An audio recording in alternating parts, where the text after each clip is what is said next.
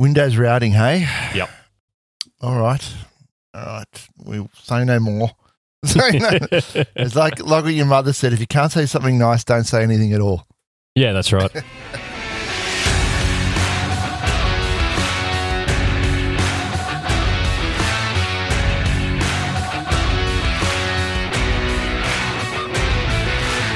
Welcome to GCP Life, episode number 42 for the 16th of June, 2023.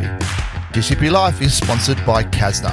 At Kasna, we make your Google Cloud solutions possible. And I'm your host, Stephen Bancroft. On today's show, Melon Husk is at it again. Will AI be banned? And we take a look at some new GCP features. But before we get to any of that, I'd like to introduce the co-host of the show, Ian Brown. How you going, Ian? I'm good, Banky. How you doing, mate? Yeah, good, mate. Good. Nice, short and concise for the intro today. I just did it in one take too. Yeah, I know. It was awesome. It's awesome. Must be getting good at this after 42 shows. Yeah. Yeah. So how's your week been? What have you been up to? Mate, it's been an exciting week for me. I apparently turned 45 yesterday. Oh, I did see that come up. I meant to say happy birthday. I'll just say it here. Happy birthday, mate. Yeah, thanks, mate.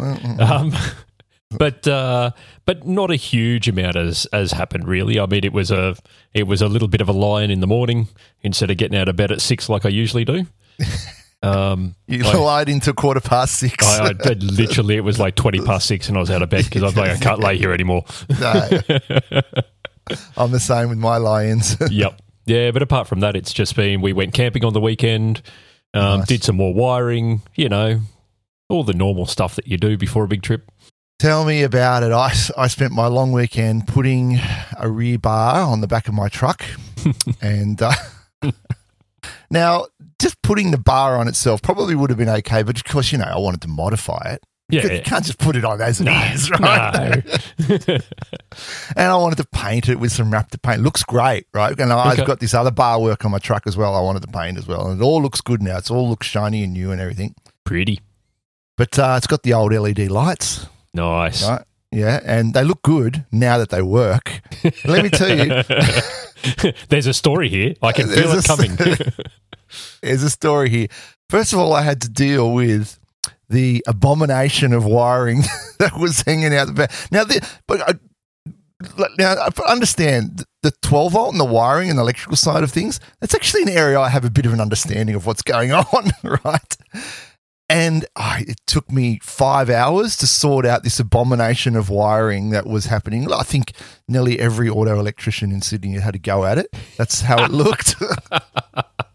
What I cut off it was incredible, and what I put a nice plug on there and cleaned it all up. And now it's great. It's all nice, taped up and cable tied up. It's all good. Protected from the Gibber Rock in the northern Queensland. That's right.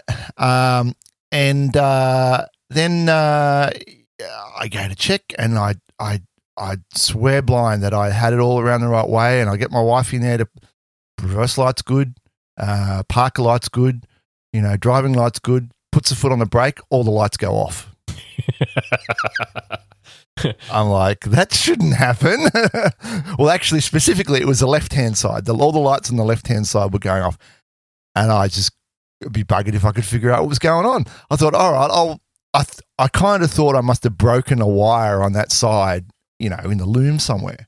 So I'd run a wire from the other side across and then put it in. Still didn't work. I put an incandescent lamp on there, one of those tester things. Yep. That worked. Yeah. Okay, now something screwy is going on. And now, those of you in the know probably already know what's going on. And I knew this already. I just neglected to just put my knowledge to use. Of course, with an incandescent globe, it's not polarized, is it? Nope. The current can run in either direction. But if you've played around with your Arduinos and the rest of it, you probably know that LED lights current only goes in one direction because it's right. LED. Yep. So what had I done? Well, 3 hours later, I figured it out. It dawned on me. Put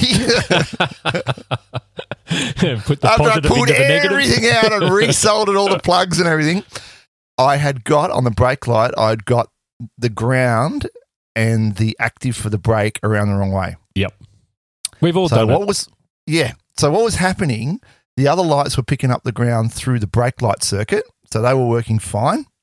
As soon as you hit the brake, then what should have been the ground would go up to 12 volts, and the reverse light and park light, etc., had 12 volts on both pins. They would go out. Yep. And the brake light wouldn't work because the polarization was around the wrong way. That's awesome. It just was mind-bending. It just didn't make sense. You're technically not losing any current anywhere because, you've got 12 volts on both lines. Yeah, that's right. The potential's the same on both sides, so the lead doesn't light, right? And just that one wiring around the wrong way. And the reason it's not my fault, all right? That's what everyone says. I have the service manual for this car, and I was following the wiring diagram colours, but of course, because every auto electrician had to go on it, the wiring colours were completely ballsed up, and I couldn't. Yeah, I just had to test it with a meter and figure out what was going on. I've got both the Haynes manual for my car, and I've got the Toyota Workshop manual, and both of them have different wiring colours for most of the wiring in my car. And both of them have different colours for the actual wiring that's in my car. Yeah, you can't rely on it. You got to test everything. Test it yourself. Test it, test and test and test and test. But anyway, it's good now. I've driven it around. The rear bar hasn't fallen off, which is good. Nice. Lots of Loctite on those bolts? Well, I don't. I got springies on there, but that's a whole nother conversation I think you and I should have later. Yeah. I might get some of those star washers or something, but nothing's moved yet. Red Loctite. Red Loctite is the way to go, I'm told. Yeah. Well, we'll see how it goes. It hasn't moved yet, but it might do when we hit some tracks. So I'm going to make sure I've got some parts with me to fix that in case it does. Yeah. And I did a little wiring job on my car on yesterday, actually. I got the new plug for the map sensor arrived. I had to order it off a company online called EFI Solutions.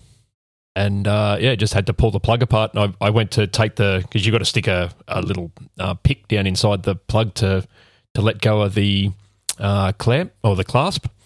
And as I stand the pick down in there, the entire plug disintegrates in my hand. So I think it was about time to get changed. It's nice and clean now. That's good. Yeah, these little things like that can just bring you undone when you're in a remote area, so it's good you're catching it now. Yeah, that's it. Well, that's enough of my car adventures at the moment, but some of the eagle-eyed among you might have noticed a couple of news articles about Casna and Uni Super on the LinkedIns during the week and on the socials. Yeah. This article, I'll link to one of them. There's a few of them going around. The ARN one's the one that I'll link in the show notes, talking about Casna and Uni Super. And now this is a project that I'm on, and I've been the senior cloud engineer on this project, and we're doing I think I can talk about this now because it's all public knowledge. We've been doing a migration from their on-prem VMware into Google Cloud's GCVE. And it's a first for Australia too, isn't it? Not just GCVE. It's not the GCVE first, but it's a first for Stretch vSAN in Australia. Yeah, first for Stretch vSAN, Stretch clusters in Australia. Mm-hmm. And we've implemented another thing as well. We've ended up doing this HA VPN over interconnect, which is a new thing as well. Yeah. So that may well be a first as well. I don't know. But a lot of goal kicking in this thing, and we I think the articles say 60% done. I don't think anyone would have a problem if I said after we've got this weekend and the following weekend, and we're done with their non-production environment. That's awesome. Completed, right? And it's really only a handful of things that have got to be done. Yeah, that's awesome. And I think it was I think I saw there in the doco for it that it's also a first for storage only nodes in Australia.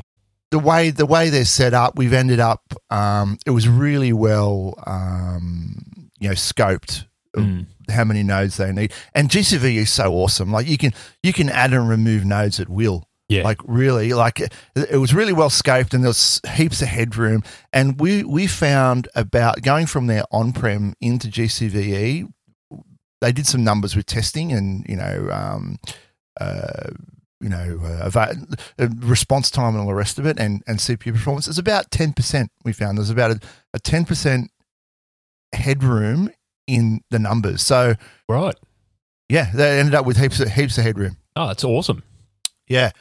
And I don't think anyone will mind me saying either that we are ramping up the prod build. It's just about complete, and stay tuned. There'll probably be a big announcement when that's done, and it'll be completed as well. Yeah, in awesome. The next few months, yeah. Yeah, it's a huge project for certainly for Kasna, but also for Google in Australia. Oh yes, very high profile project, and I have to say, from a personal level, there have been moments. There have really been moments. There always is. Like, you question yourself and you wonder if you can do it, and you go back and read documentation, and there's a couple of tough nights sleeping there. But the team's been really good. I mean, the Uni Super guys are bang on. They know their stuff. They know their environment really well. And the Kasna guys have. Couple of them in particular have really sort of grabbed the bull by the horns and just run with it. And it's been the experience has really shown that if people find their niche, what I've really known is people have been able to find their niche and move out into it, and they've become sort of like the go-to person in the project for that piece of the area. Yes, yeah, right? It's so big, you can't be across all of it. Yeah. Right. And I think that was a bit of a shock to some of us actually when we first got onto it. Like, guys, we can't understand the whole thing, right? You just go and focus on your bit and get that bit right. Yeah. And that's really, really been a real good asset to be able to do that. And I think that's the same thing that we did when you and I and Dave were on the Diane Durham project. We sort of all helped out a little bit in each other's areas, but you were very much the networking. Making sure the networking was working. Dave was very much the VMware, and I was sort of like the in between that knows a little bit of both. Oh, you're the Windows guy, mate. The .NET guy. No, not likely. Don't call me that, he says. I object, Your Honour. But I mean, I've gone back. I'm helping out a client at the moment getting their DR strategy up and running in GCVE, and. Mm-hmm. Just some of the weird stuff that's changed since we left that environment. Like we set up a Bastion host to test DR in a bubble, and some Windows update has rendered the interface metrics redundant. Yeah. So now we can't automatically prefer the routes from the bubble. It's just because Windows can't get to those routes. It's like, oh no, we'll take the other ones. Yeah. I want to use these ones instead. Yeah. I don't know. Windows routing. Don't get me started. Yep. So yeah, I think I've heard there might be a couple more stories coming out about that. So just keep your eyes on the socials for that. I didn't want to spend too much on this, but those stupid AR goggles. Oh. Apple, you've done it again. I mean, I just looked at it. I was like, it's $3,500 for a set of AR goggles. Have they not heard of Google Cardboard? I don't know. I mean, and the various other devices that are out there that are far less than that. I'm going to say it. It's 3D television. Yeah. It's 3D television. What was that?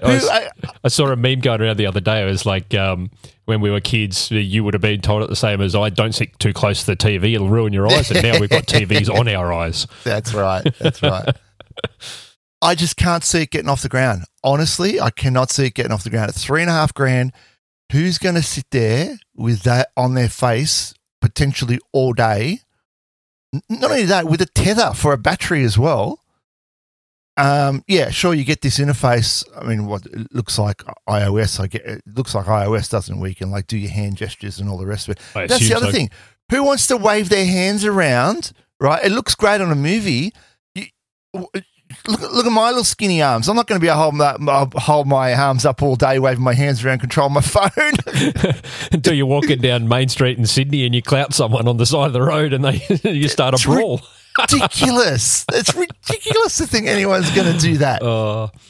Don't get me started. The other thing I don't like either is the idea of transparent phones. Whoever thinks that's a good idea, you've got to have yourself checked in somewhere, because that if you set transparent, even on a terminal window, if you put transparency on it and you can see through to the background, it is so distracting and it's annoying, and it just takes away from the text and the experience of actually doing your work or whatever. Yeah. The transparent phone's going to be the same thing. Oh, and foldable phones. Foldable phones, don't get me started on foldable phones. How are you going to put a foldable phone in your pocket? Right? Well, you put it in your pocket and you sit down, and what happens? It all gets jingled. What happens when you put a $5 note in your pocket? That's how your phone's going to look, right? Yeah, exactly. I had a bit of a laugh because like the Pixel 7a has come out, and they've got a foldable phone coming out as well. And I looked at it and went, I never liked I didn't like the Motorola when they were a foldable phone. No. Like the old Motorola StarTAC, didn't like it. The Motorola Razr, didn't like it. No. Like back then it was... It's just the fold is just prone to breaking, right?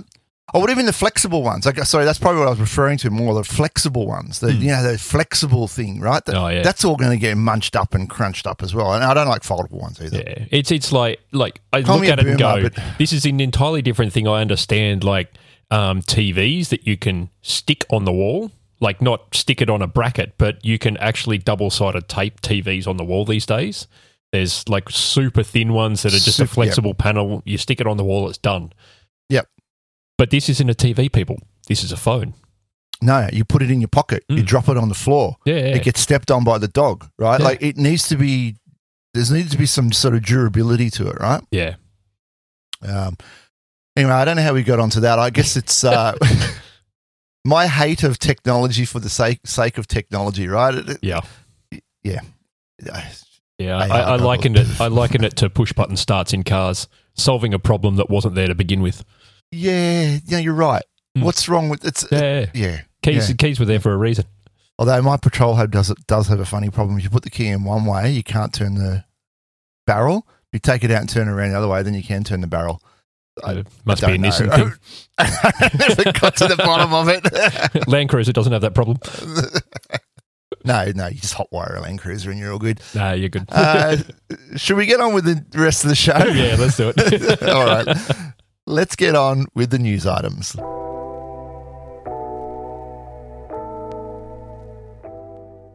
Our friend Melon Husk, otherwise known as Elon, he's at it again. Oh, Melon Husk, I love it. Husk. That's my young fella calls him Melon Husk. Every time he does something dumb like the whole Twitter thing and laying off half of Twitter and all the rest of it, and my young fella's come out and he's like, Melon Husk has done it.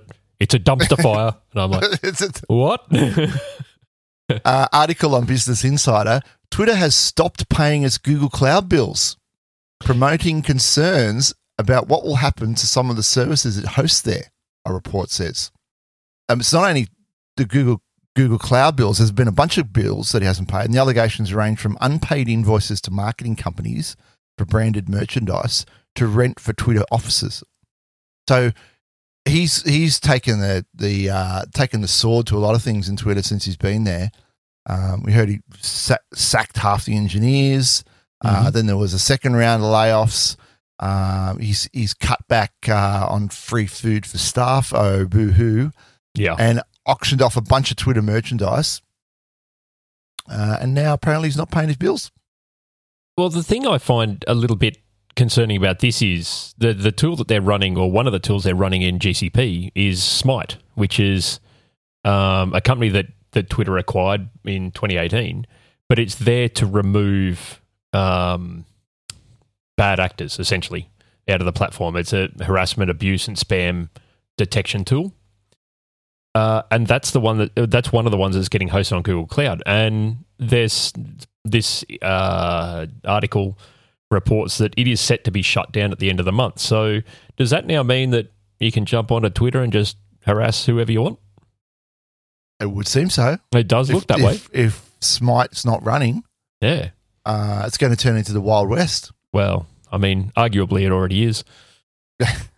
But I like the links to there. Like, yes, he owes marketing companies large amounts of money, and he owes his landlord large amounts of money, and they both started lawsuits against him. So, yeah, how long Twitter lasts, I don't know. Don't know. This article does say they previously reported that Twitter has been trying to renegotiate its Google contract for months, in which the social media giant had committed to spending $1 billion over 5 years. So I don't know if it's as cut and dry as Elon just saying, no, we're not going to pay it anymore. I suspect, just reading between the lines there, that there may be some problem in the negotiation and some deadline has passed or something. Yeah, possibly. But I mean, that's not a huge amount of money when you look at the size of Twitter.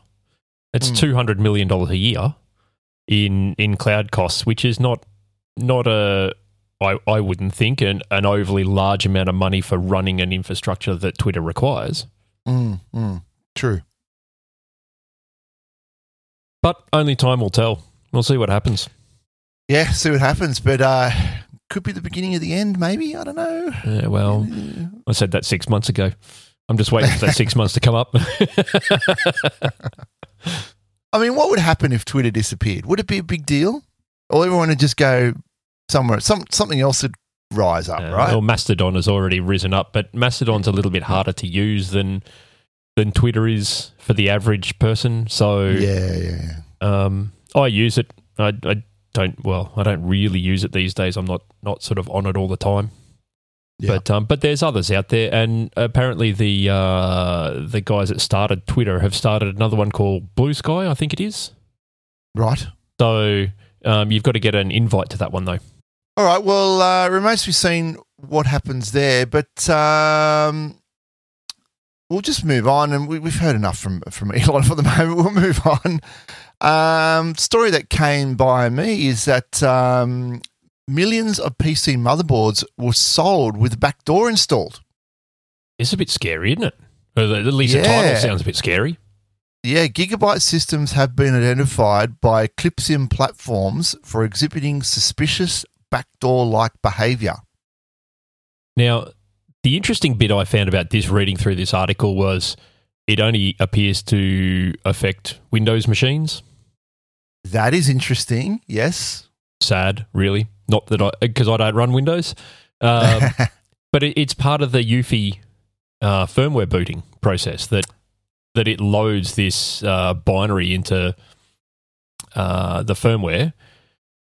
And it's a Windows native binary executable that it loads in. And that's subsequently executed by the Windows Session Manager subsystem. And then it goes off to this App Center download install feature. Yeah. It checks if it's enabled in the BIOS. Yeah, and then the .NET-based Windows executable is deployed, retrieves, and executes a separate executable payload. Yeah, downloads something. Now, reading this article, that in itself didn't seem to be what their main problem was. Their main problem later on is they're talking about man-in-the-middle attacks, and the fact that this download thing doesn't validate the certificate. That's right. And it opens it up for a man-in-the-middle attack. Yeah, it does. It's basically doing a no-check certificate. That's right, yeah. So you sort of, yes, okay, we're using HTTPS, great, but we're not validating that we're actually using HTTPS or the real HTTPS. As not checking that, yeah. I'd kind of be more worried about your BIOS trying to run something. Yeah. Yeah, I read that and was like, okay, well, it doesn't affect me, so, oh well. But yeah, it doesn't affect me because I use ASUS motherboards. Yes. I've always used ASUS motherboards. But also I look at it and go, rightio, my young fella's got a Gigabyte motherboard in his gaming computer. It's not reasonably new though, so it sort of shouldn't affect him. But it's one to look at it and see if we can, I'm going to download the firmware for it tonight and actually have a look at it and see if I can find that binary file in there. Yeah, and it wouldn't be a hard one to defeat either. If you had it on a private network and you had restricted access to the internet, or you're using a proxy or something that was the only way to get to the internet, then this would be pointless. It wouldn't be able to go off and do its little download or whatever it's trying to do. Yeah, but I think the main one that concerns me about it is that it opens up the opportunity for manufacturers to put backdoors into systems and allows OEMs too. If you're a builder, a PC builder of some description, you can build machines. You can utilize this this little backdoor and start loading your own firmware in, regardless of what operating system the computer's got. Assuming that you can get it to run on all operating systems. Yeah, you need some bit of trickery there to get it to run to detect. I suppose you could detect the operating system. Yep. Temple OS, perhaps. Maybe. I wonder how it would go with that. SCO Unix. Let's load SCO up. No, you do know about Temple OS, right? No, I've never seen Temple OS. What is it? Temple OS is a biblically themed, lightweight operating system designed by the third temple prophesied in the Bible. It was created by American programmer Terry A. Davis. Right. And it is crazy, to say the least. Yeah, no, it definitely looks crazy. Yeah, for those that are listening, go and look that one up. Temple OS, yep. If you've not heard of that, I'm showing my age now, but anyway, it's been around for a while. I'd never heard of that one. No. Yeah, I know about it specifically because Linus Tech Tips did a video on it back in July 2020.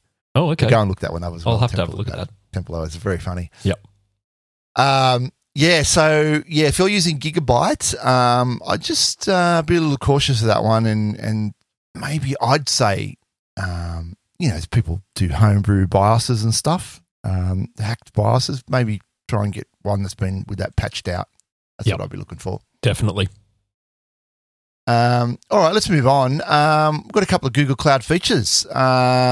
Now I really like this. This was announcing cross-cloud interconnect, seamless connectivity to all your clouds. Yep. This one's really cool. This is Google coming out and saying, we want you to be cross-cloud capable. Hybrid multi-cloud. Multi-cloud. And here's how we're going to make that journey for you so much simpler.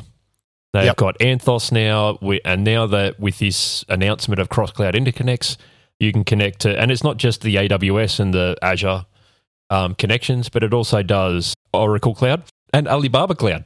Yeah, so what it is, when you go into hybrid connectivity, in the past, you've just had two options there. You've just had dedicated interconnect or partner interconnect. Yep. Now, project I was just on, we set up a partner interconnect, and that was with Telstra Private Networking. There's usually some partner like that. All good.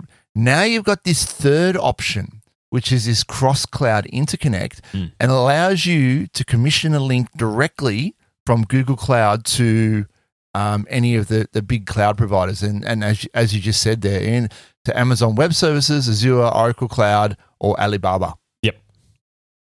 And no third party involved, straight to them. Yeah, and that's just really cool. Awesome. Yeah.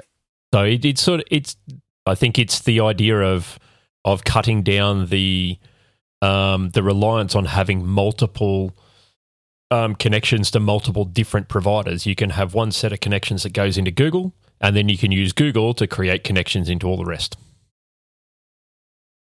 You could do that, I guess. Yeah. Use them as a hub. Yeah. And then that also gives you the ability to deploy your app to GCE, for instance, and then go, no, we're going to put it in AWS as well, and so that way you've got hybrid multi-cloud ability straight off the bat.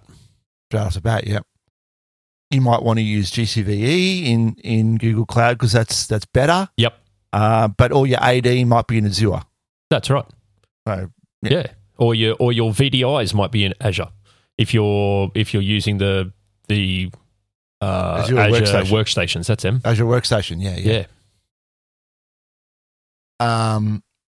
I also read another article that's going to come up.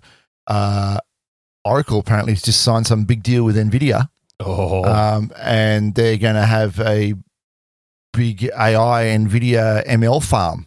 So who knows where that's going to go, right? Yeah, that's right.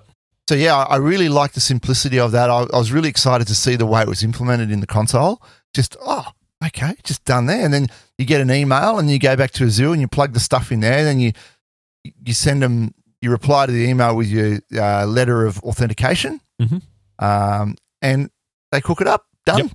Yep. Yeah, fantastic. I love that. And this came along with another feature, which was hybrid connectivity to SaaS with Private Service Connect. Now, I think we talked about this before, but this is GA now, right? Yes. Yeah, we talked about this. It was public preview, I think, at that point, but it is now GA. Right, and then just to refresh again, what this means is you can route to a Private Service Connect endpoint via your Cloud Interconnect. Yes. So you can access managed services directly from your on-premise environment over Cloud VPN or over the Interconnect. Over the Interconnect, which would include a cross-connect now. That's right. Oh, that makes things easy. All we need to do is put a packet inspection point in there somewhere and it'll solve a lot of problems. Deploy some Palo Altos right on the end of the Interconnect. No, we won't do that. Let's not get silly. Couple of great new features there. I can't wait to. I'm just looking here with the features that are enabled with this MACsec for Cloud Interconnect. Now, a lot of banks would probably want that. Yep. In preview until the third quarter 2023, provides point-to-point line rate level 2 encryption. Nice. HA VPN over Interconnect is supported. I can tell you all about that one. That's IPsec connectivity with an encrypted VLAN attachment. 9K MTU. Yeah, so now you could run iSCSI over this. You could do iSCSI over this. Yeah. Now that opens up a couple of interesting things there. Wow, it does. Yeah, that's really good because now also you can do the storage. What's the extra storage that you can attach into GCVE? That's right. Yeah, the NFS, not cloud storage. EMC makes it. EMC makes the it. EMC storage. That's the SAN storage. Yeah. That's very cool because you get it in a 10 gig or that's what the other thing that I haven't mentioned. You get a 10 gig or 100 gig. That's right. Now, if you're running 100 gig with a 9K MTU, boom. Yep. You can run a SAN over that. Well, even if you're running 10 gig, we've all run SANs over 10 gig before. Yep. We've run SANs over 1 gig before. Over 1 gig. I've got a SAN going here over 1 gig. But they do say, line speed and low latency. So, could run great. And BFD is now generally available, which is good because I've had a few clients ask me about BFD. Do you want to? Can you support that? That's for high speed link failure detection. Yep. And a bunch of BGP enhancements. Yeah. Custom learn routes, increased prefix scale. Non-link local address are currently in preview. Now, you know what I really like them to support? I'd like to have more than 200 prefixes in a cloud router. That'd be really good. That'd be nice. If I could request a feature, that's the one I want. I think the one thing that I know with the BFD, you've got to be on data plane V2. We're getting. I think we're good here. I've checked that's a few all of them done here. now. Yeah. But like a month ago, it wasn't global just yet. So prolific in Australia. And that's pretty easy to check too. You can go that's right. A G-Cloud compute routers describe, something like that. It'll tell you if it's data plane V2. VLAN attachments describe. The VLAN attachments will tell you. It's in the VLAN attachments, yeah. Okay. Yep. Yeah, cool. And another networky new feature as well, announcing GA of Cloud Firewall threat intelligence and geolocation features. Yeah, so this was preview a little while ago, and it is super awesome set of features enabled there to allow you to do name-based firewalling. So you can firewall to specific domain names. You can yeah. Well, that's yeah. There's caveats around that. Yeah, there are, yes. Yeah. And the threat intelligence for firewall is phenomenal because obviously it's Google is a big contributor to all the big threat intelligence models that are out there. Yeah. And so you're getting that built into Cloud Firewall Standard and geolocation. So you can filter traffic based on where that traffic is coming from or going to. Yeah, and it's not, from what I read, it's not just using like an IP range because now with BYO IP, it's getting all jumbled up, right? So it'll know where you are despite your IP address. Yeah, that's right. So another really good advancement in Cloud Firewall to make it really and truly an enterprise grade firewall solution for businesses moving into GCP. Yeah. Plus, you also get address groups and local IP ranges. Yes. Handy as well. Yeah. And if you're looking for this, it's part of the firewall policies now. It's not. Yes. It's not the VPC firewall. It's part of the firewall policies. You go in there and you'll see a couple of new fields in there. Yep. Firewall policies are different from firewall rules. Much more flexible though. You can add them in multiple locations. Yeah. Yeah, that's right. And you can tier them too, which is, as I think, the best part of GCP is that whole tiering. So you can have firewall policies applied at different layers within your folder structure, and you get a much more enhanced experience. Yeah, so it's like you set it here, and then it's in place. Yeah. In all these other, yeah. You got the confidence that all of these other folders and projects are going to inherit that, and they've got the same policies. Yeah, that's right. So if you don't want specific, let's say a geolocation one, if you don't want specific countries to come in to your production environment, you put a geolocation policy on your production folder in GCP, and all projects that sit underneath that folder have that rule applied. That's an excellent use case, actually. Yeah. I really like that one. All right, then. Shall we move on? Let's move on here. Yeah. We're going to get on the AO Wars later, but an article came across my desk that talks about that comes from the Cloud Wars. Now, I'd never heard of these guys. Apparently, Cloud Wars, the world's top cloud vendors, Cloud Wars ranking. The Cloud Wars ranking of the 10 most influential cloud vendors in the world. Yeah. We adjust the rankings regularly, so check back for fresh insights and updates. And we've got a list of 10 there. We haven't done a list for a while on the show, have we? But I'm not going to go through them all. But we've got a couple here that are interesting. One's that Oracle comes in at number 4. That actually surprised me that they're in that position. Amazon number 3. Yep. Right? And who comes in at number 2? Google Cloud, number 2. Yeah. Now look at the revenue. Look at the revenue here, right? We're talking Oracle, $4.1 billion. Yep. Amazon, $21.4 billion, massive, right? And here we are kicking along. Google Cloud, $7.5 billion, and of course the number one spot, Microsoft. Yeah. Azure, $28.5 billion. Yeah. Yeah, I mean they're huge, and they're incumbent because like they are the top spot because you've got all these businesses that are using Microsoft products, and it for them they just go, oh, well, it makes sense to move to Microsoft Cloud. Yep, and it's infuriating. Yes. It is honestly infuriating. Oh, it's like stepping back in time. Yeah.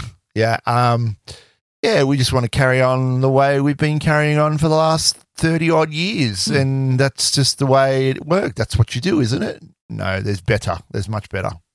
It's interesting, though, that Google has stepped on top of Amazon for the number 2 spot. I love that. Now, let's talk about that because that's what really drew my attention to this. Like, I would say prior to the pandemic, even 12 months ago, Amazon would have been the number 1 spot. Yeah, 100%. Right? And so what's actually happened is Microsoft hasn't gone up. We haven't gone up. Amazon's gone down. Yeah. Amazon has gone from the number 1 spot to the number 3 spot. That's what's happened there, if you look at that. Yeah. But I wonder why. I wonder whether that's because people are starting to realise that Amazon has got just too many services and it's super complex and all the rest of it, and the bill shock that you get because you forgot to turn off some VM that's been running for the last 3 days and it's just cost you $10,000. Or how did you become homeless? Yeah. I left an EC2 instance on. That's it. Or whether it's just because the other cloud providers are becoming more innovative. I'd like to think that the latter is true, that Google and Microsoft are becoming more innovative, and Amazon is sort of sticking to the path, the path that they've been treading for years. Everyone's getting a bit tired of Amazon, maybe. Maybe. The novelty's worn off. And let's talk about this for a sec. Oracle at number 4. I mean, there's not much choice after the 3 we've talked about, but you got to watch out for these guys, right? I know we bagged them in the past, but how long before they're in the number 3 spot? Now, if that happens, you've got to watch out. Oh, 100%. Oracle have got a quite the business plan in place there to become the premier cloud, to the point What's where their you can spin up the equivalent of a compute engine instance in Oracle for nothing. Cost you nothing. It's a freebie. It's a freebie all year. You can run that thing 24/7, 365 days a year, and there's certain instance types that you can run, but they give them to you for nothing. Right. That's to get you hooked. That is. That's what 100% it is. that's all about. Yeah. Yeah. Well, it seems to be working. It is. You know, what's their niche going to be though? What's going to be their Spark in the cloud? I mean, are they offering that?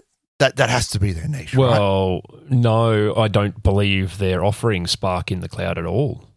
But I think their niche, as we'll reveal in the next article, is all about AI/ML.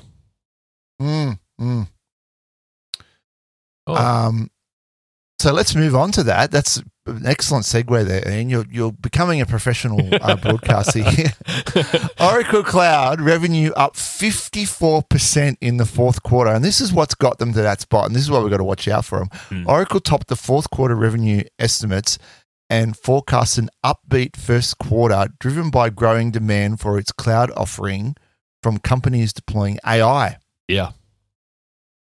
Yeah, so there's a quote here from Larry Ellison saying, who, for those who don't know, is the CEO of Oracle, saying companies doing large language model development such as Mosaic ML, Adept AI, Cohere, plus 30 other AI development companies have recently signed contracts to purchase more than $2 billion US of capacity in Oracle's Gen 2 cloud. So their analysts are putting this all down to Oracle's partnership with NVIDIA. And them just stealing everybody's thunder and jumping in as the number one AI cloud. Wow, it's a forecast. Yeah. We're looking into the crystal ball here. So this article does say NVIDIA to make the chip company's AI software and chips available to Oracle customers via its cloud services. Now, what form is that going to take? Because we've already got that, right? We've got GPUs and TPUs, all the rest of it. We just, last episode, we talked about the, NVIDIA's new Grace super chip. Yeah, that's right. So we've got that on Google. So what's going to be the difference here? I don't know. No. Again, it's one of those things that the stuff I've seen out of Oracle, I've always bagged them. But what they're doing in the cloud is actually quite good in being able to give people who want to play with the cloud an instance to play with, and then luring them into trying other stuff. And getting them hooked on Oracle Cloud. Anyway, let's move on. From the security stable, Google now offering $1 million in crypto mining attack protection. Yeah, so we've got two articles that mention this. I'm actually looking at the blog on Google's on cloud.google.com. And so this only applies to customers that are using Security Command Center Premium. Yep. But the report that they've got that they mention in here, this Google Cybersecurity Action Team, September 2022 Threat Horizons report revealed that 65% of compromised cloud accounts experienced crypto mining. Yeah, and I think we reported on this time last year when the Threat Horizons came out, and we were flummoxed, we were flabbergasted by the fact that that's the biggest problem now. Yeah, right. So yeah, as you say, Ian, you have to be a Command Center Premium user, and you have to follow the program terms and conditions. Yes, including crypto mining detection best practice. In order to be eligible. Yeah. I imagine there's a few other things as well. There's a link there in the blog about it. And look, Security Command Center Premium is not exactly a cheap service. However, from my experience of it, it is phenomenal. Like, it detects changes in your environment instantaneously. So if you open up it's agentless as well, isn't it? It's doing it in the hypervisor. Yeah. So if you open up a firewall rule that it considers not in the best practice, it'll flag it. By the time you've gone back to that tab in Chrome, it's already flagged. It literally takes that long. You mean I can't put a SSH source any? No, you cannot. I always put that when I'm setting up a production box so people can get into it. But I think this is a really good step from Google. The $1 million only covers compute expenses, so it's not just you get $1 million if you have cryptocurrency mining in your account. So they'll cover your bill up to $1 million. Up to $1 million. That's the way I read it. Yep. Yeah. That'd be a pretty big compromise to spend $1 million on compute. Well, not really. You think of some of those instance types are sort of $10 and $20 an hour. Yeah, if they get into your project and start spinning random stuff up, then yeah, they could do that. But if you've got microservices architecture and you're running smaller instances, then probably you should really have some quotas in place to prevent it sort of blowing out of control. That's right. Yeah, and upper limits on your managed instance groups. It would depend on the nature of their hack, right? Like at what level they were in. Like I said, if they got in at the project level, then they could spin up whatever they liked, permitting, within the quotas, assuming that there were quotas set, right? Yeah. Or policies set, but if they got in at the org level, they could do a lot more damage, right? Yeah, that's right. Because they just spin up projects left, right, and center. Yeah. But if they just got on the one machine, it's just one machine. Yeah, that's right. Or maybe there could be some sort of supply chain attack and they got into the image and they put a crypto mining agent on the image, and then as it spun new ones up, it just depends on the nature of what the attack was. That's right. And that's not unheard of either. There's been plenty of attacks like that in supply chains before.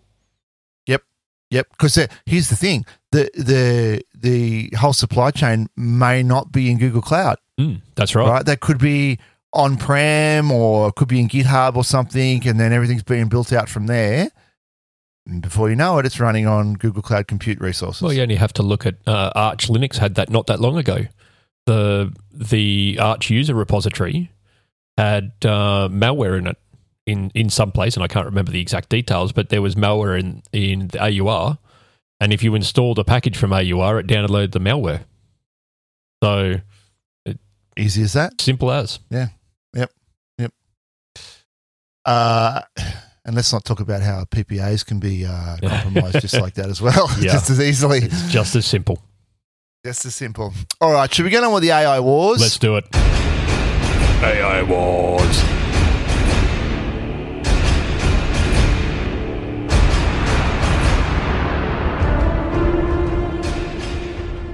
All right, kicking off AI wars this week, and I've seen a few people on LinkedIn with this one. Google Cloud now offering free AI courses. Yeah. So they've got a skills boost learning path. So the learning path is different from just a generic sort of let's teach you how to use compute engine type course. The learning path will actually teach you the whole generative AI pathway, so you can learn a whole heap more than just how to use like Vertex AI or Google's language generation. Yeah, it's actually teaching you AI fundamentals, right? So there's an introduction to generative AI, intro to large language models, which we've talked about a lot on the show, intro to responsible AI, and then, fundamentals, image generation. It's quite comprehensive. There's a lot in here. Yeah. Yeah, I love it. I really want to do it and learn a bit more about AI because it's not really my bread and butter. But you need to know. Yeah.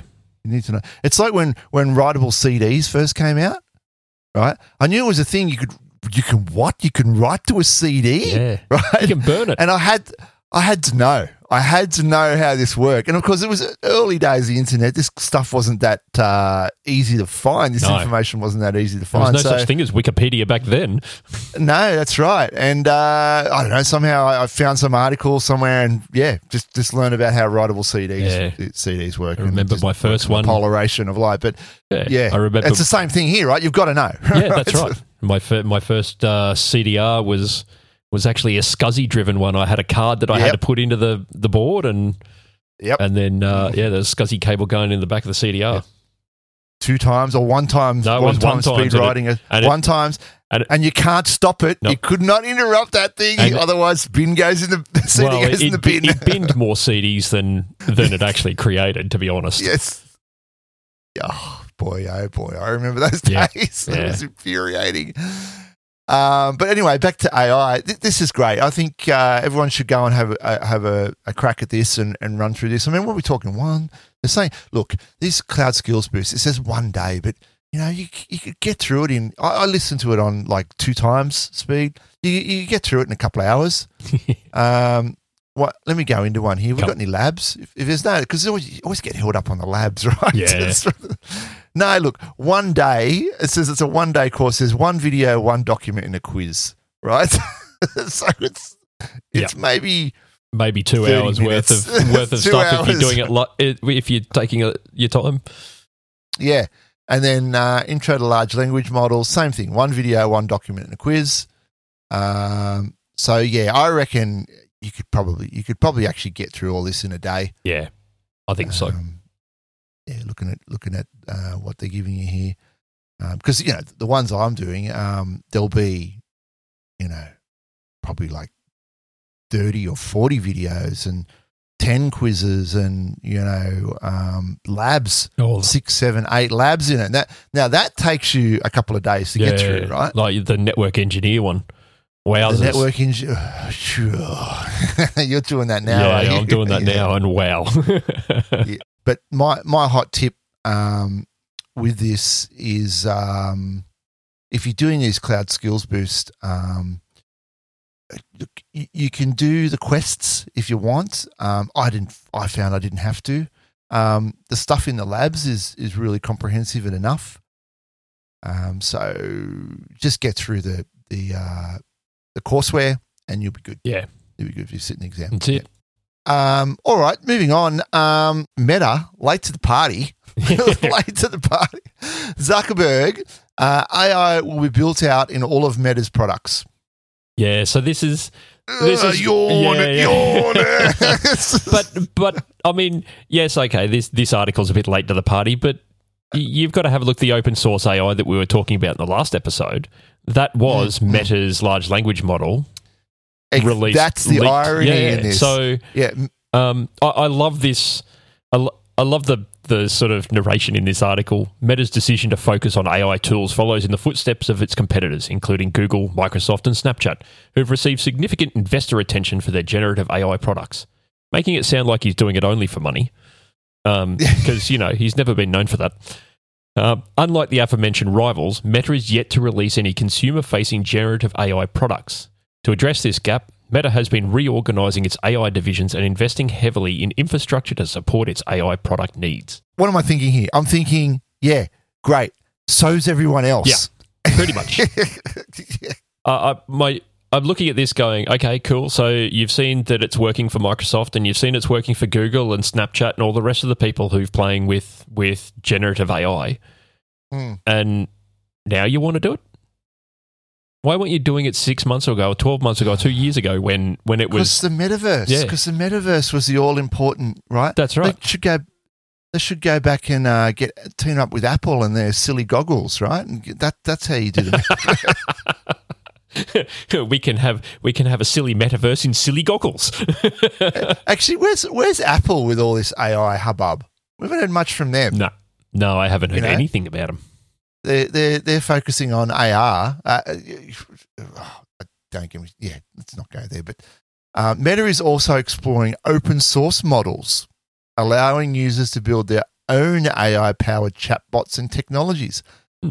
We're already there. Yeah, that's right. Like we're doing that now.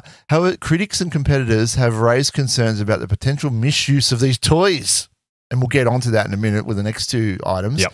As they can be utilised to spread information and hate speech on larger scales. Well, that's all right. They can go to Twitter because Smite's not there now, so they can spread the hate speech there.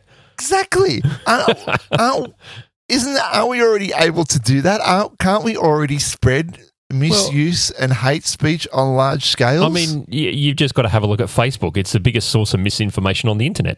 So I don't know what they intend to achieve here. They're very late to the party. Very, very late.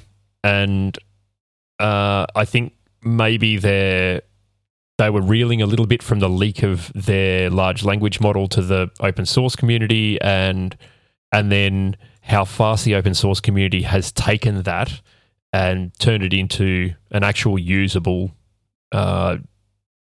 general purpose generative AI. Yeah, on relatively lightweight compute. Yeah, that's right. You don't need the big behemoths that you would have to originally make their Llama model. But the irony is not lost on me. No. The fact that they're going back to open source. But just touching on that, using AI in a safe way. The next sort of two articles, Australia opens public consultation on banning high-risk AI tools, and the UK will host a global AI summit to address potential risks. Now, this first one about the Australian AI, I don't know if you had to read to that, Ian. I just snuck it in at the last minute. But the Australian government has launched an 8-week consultation into the potential risk and benefit of the widespread use of artificial intelligence. Take another quote here. Rogue use of technology could be seen in the meteoric rise of AI-generated fake news, deep fake, and AI chatbots encouraging suicide. Yeah, that's not cool. Now, that's not cool. But here's the thing. We're already there, right? They're doing some sort of 8-week investigation. And later on in the article, it says even if they have some outcomes from this investigation, it could still take 2 years. Oh, sorry, that was the UK one. I mean, the Australian government would be 10 just years. As slow anyway. 10 years, yeah. Sorry, guys, we're already there. Yeah. We're already seeing fake news and deep fake. What about the pictures of the Pope that were going around where he's breakdancing and stuff like that? I don't know if you saw those, right? And there was the ones with Trump being arrested, right? They actually got into the media cycle before they realized that they were fakes. Yeah, that's right. We're there, guys, and you just you're late to the party. Yeah, so the Ed Husic is the Minister for Industry and Science. Yep. And he's quoted here as saying, using AI safely and responsibly is a balancing act the whole world is grappling with at the moment. Which, look, I agree to an extent that, yes, we're trying to determine the extent of which AI can cause harm generally within the population. But I think realistically, the ship sailed. You're way too late here to be trying to legislate against it or anything like that because it's there. The technology's out there. And I mean, later on in this article, it's like the Australian government has since sunk $41 million out of its recent budget for developing AI technologies in the country via its National AI Centre. To promote the ethical adoption of AI, the government launched a Responsible AI Adopt program specifically targeted at SMEs in the country. So I sort of read this as, oh, look, we're really scared with all the hubbub that's going on in the news because news agencies have never really blown things out of proportion ever before. No.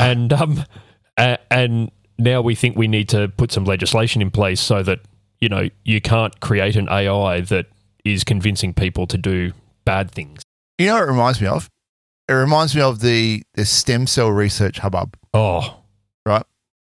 Now, right? So... Yep.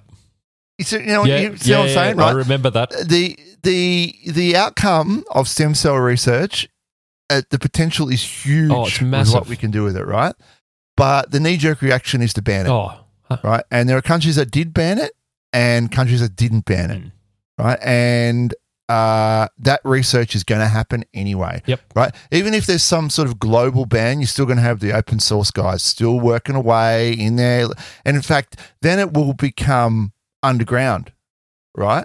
It'll become clandestine then. Yep. And you'll end up with these people running these chatbots, and there'll be no laws for them, no. Right? They'll just run some chatbot that'll ring people up, and you've got these scamming call centers that ring people up. How long before that's all replaced by some AI, right? That's been hacked, right? And it's running in some hacked cloud account, and it's just ringing people up, and you don't even need to employ people to do that. No, that's right. Yeah, right. I mean, right. That's likely what's happening already with some of the call centers. I mean, you and I, we both get a whole heap of scam calls on a daily basis.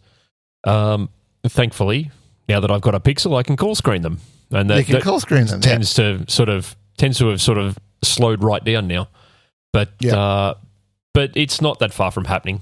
You make it illegal, right? And there's plenty of other illegal activities that go on computers that are legislated against, but they still go on, right? The whole scamming thing we talked about just then, pirating movies and games, the rest of it, right? All of that's legislated against, but plus other things, which I'm not going to mention on the show, but it goes on, right? It still happens. I find it interesting in this article that they mentioned here Italy is moving closer towards banning the technology over privacy, job security, and intellectual property concerns, while the EU scrambles for new guiding regulations. So, I read that as Italy is very concerned that AI is going to replace a whole heap of jobs that they don't really want to happen. I'm sorry, but I see AI very much as the new version of computers. I've said this before. AI is the new computers. Back in the 80s and 90s when computers became mainstream, they replaced a whole heap of typist jobs and a whole heap of manual data entry jobs, but created a whole other industry. So I think countries need to sort of get on top of it and stop being scared by the out of proportions media reports and start embracing the technology that is out there. And yes, because use it responsibly. Yeah, but don't shoot yourself in the foot, which is what Italy is proposing to do. That's here. right. Right, Italy is moving close towards banning the technology. You're shooting yourself in your foot. That's right. You're just sending yourself backwards into the dark ages because there's going to be other countries that are just going to be way ahead of you with this. That's right. You know who? If you want to get some good info on this, you should listen to the AI Australia podcast, the other Mantle Group podcast, because this is exactly what they talk about. Oh, okay. I'm going to have to sign up for that. Ethics in AI. Yeah, nice. That's right. And on the same sort of vein, UK will host a global AI summit to address potential risks in AI. Yeah. The UK government believes that the country is a natural place to lead discussions due to hosting Europe's largest AI industry, which is only behind the US and China on the world stage. So again, I think much the same sort of narrative and much the same sort of effort. They actually quote in here, AI has incredible potential to transform our lives for the better, but we need to make sure it's developed and used in a way that is safe and secure. No one country can do this alone.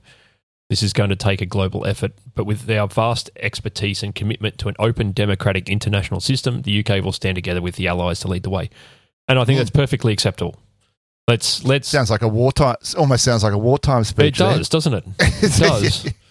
But I think it's a fantastic idea to let's get on the front foot here and and make sure that what we're developing is developed in safe and secure manner, and that we have, much the same as the Geneva Convention protects human rights, we have some sort of global convention that protects the use of AI and the development thereof, as opposed to going, no, well, we're just going to ban it because we don't like it. Yeah. It does say in this article too, the European Union, that's not UK anymore, is already working on an artificial intelligence act, but it could take up to 2.5 years to come into effect. Yep. Horse bolted, anyone? Yes. By that point? Yes. Like, where's this going to be in 2.5 years? Like, the mind boggles. Well, we can only assume that every game out there is going to be using AI completely. Wait. Oh, well. I can't wait till, like, when you see someone in like an AI, oh, by the way, rendered in Unreal Engine 5, you walk up to that NPC and you can just have a conversation with them. It's going to be awesome. My young fella does this like little sway now. Like the NPCs in whatever game he's playing at the moment do this like little sway where their hands move, and I like walk into the kitchen. I'm like, what are you doing? He's like, I'm an NPC, and I'm like, okay, good, I'm out. It was like a few years ago with Fortnite, and all the kids were doing all the dances, Orange Justice, all the rest of them. He still does them, and flossing and all that sort of stuff. I was like, no. You're a boomer, Dad. You're a boomer. You'll never understand. I am not a boomer. I am Gen X. We're far more grumpy than that. All right. Well, I think we're about done here now. We've kind of gone off on a tangent there. As per usual, Ian, it's been a fun show, and we've seen some really cool stuff this fortnight. We have, haven't we? It's been like what started out as last week. We were going, oh, gee, there's not much in the news this week, and we've got a heap now. It was a light news week, but we somehow made a show. Yeah, we did. We did. Listen, guys, don't forget to go to iTunes and write a review for the show. That would really help us out. And you can contact the show at gcplife@casden.com.au. We do have a Twitter account for now at GCPLife. There's a website. You can just Google that, GCP Life. And don't forget, today's sponsor was Casna. At Casna, we make your Google Cloud solutions possible with a bit of GCVE thrown in there as well. That's it. That's about it from us for now. You got anything else to add, Ian? Nah, enjoy yourselves. We're going to be in the Cape when we make our next one. We will indeed, and that's going to be a whole nother thing, but we'll catch you later. Bye.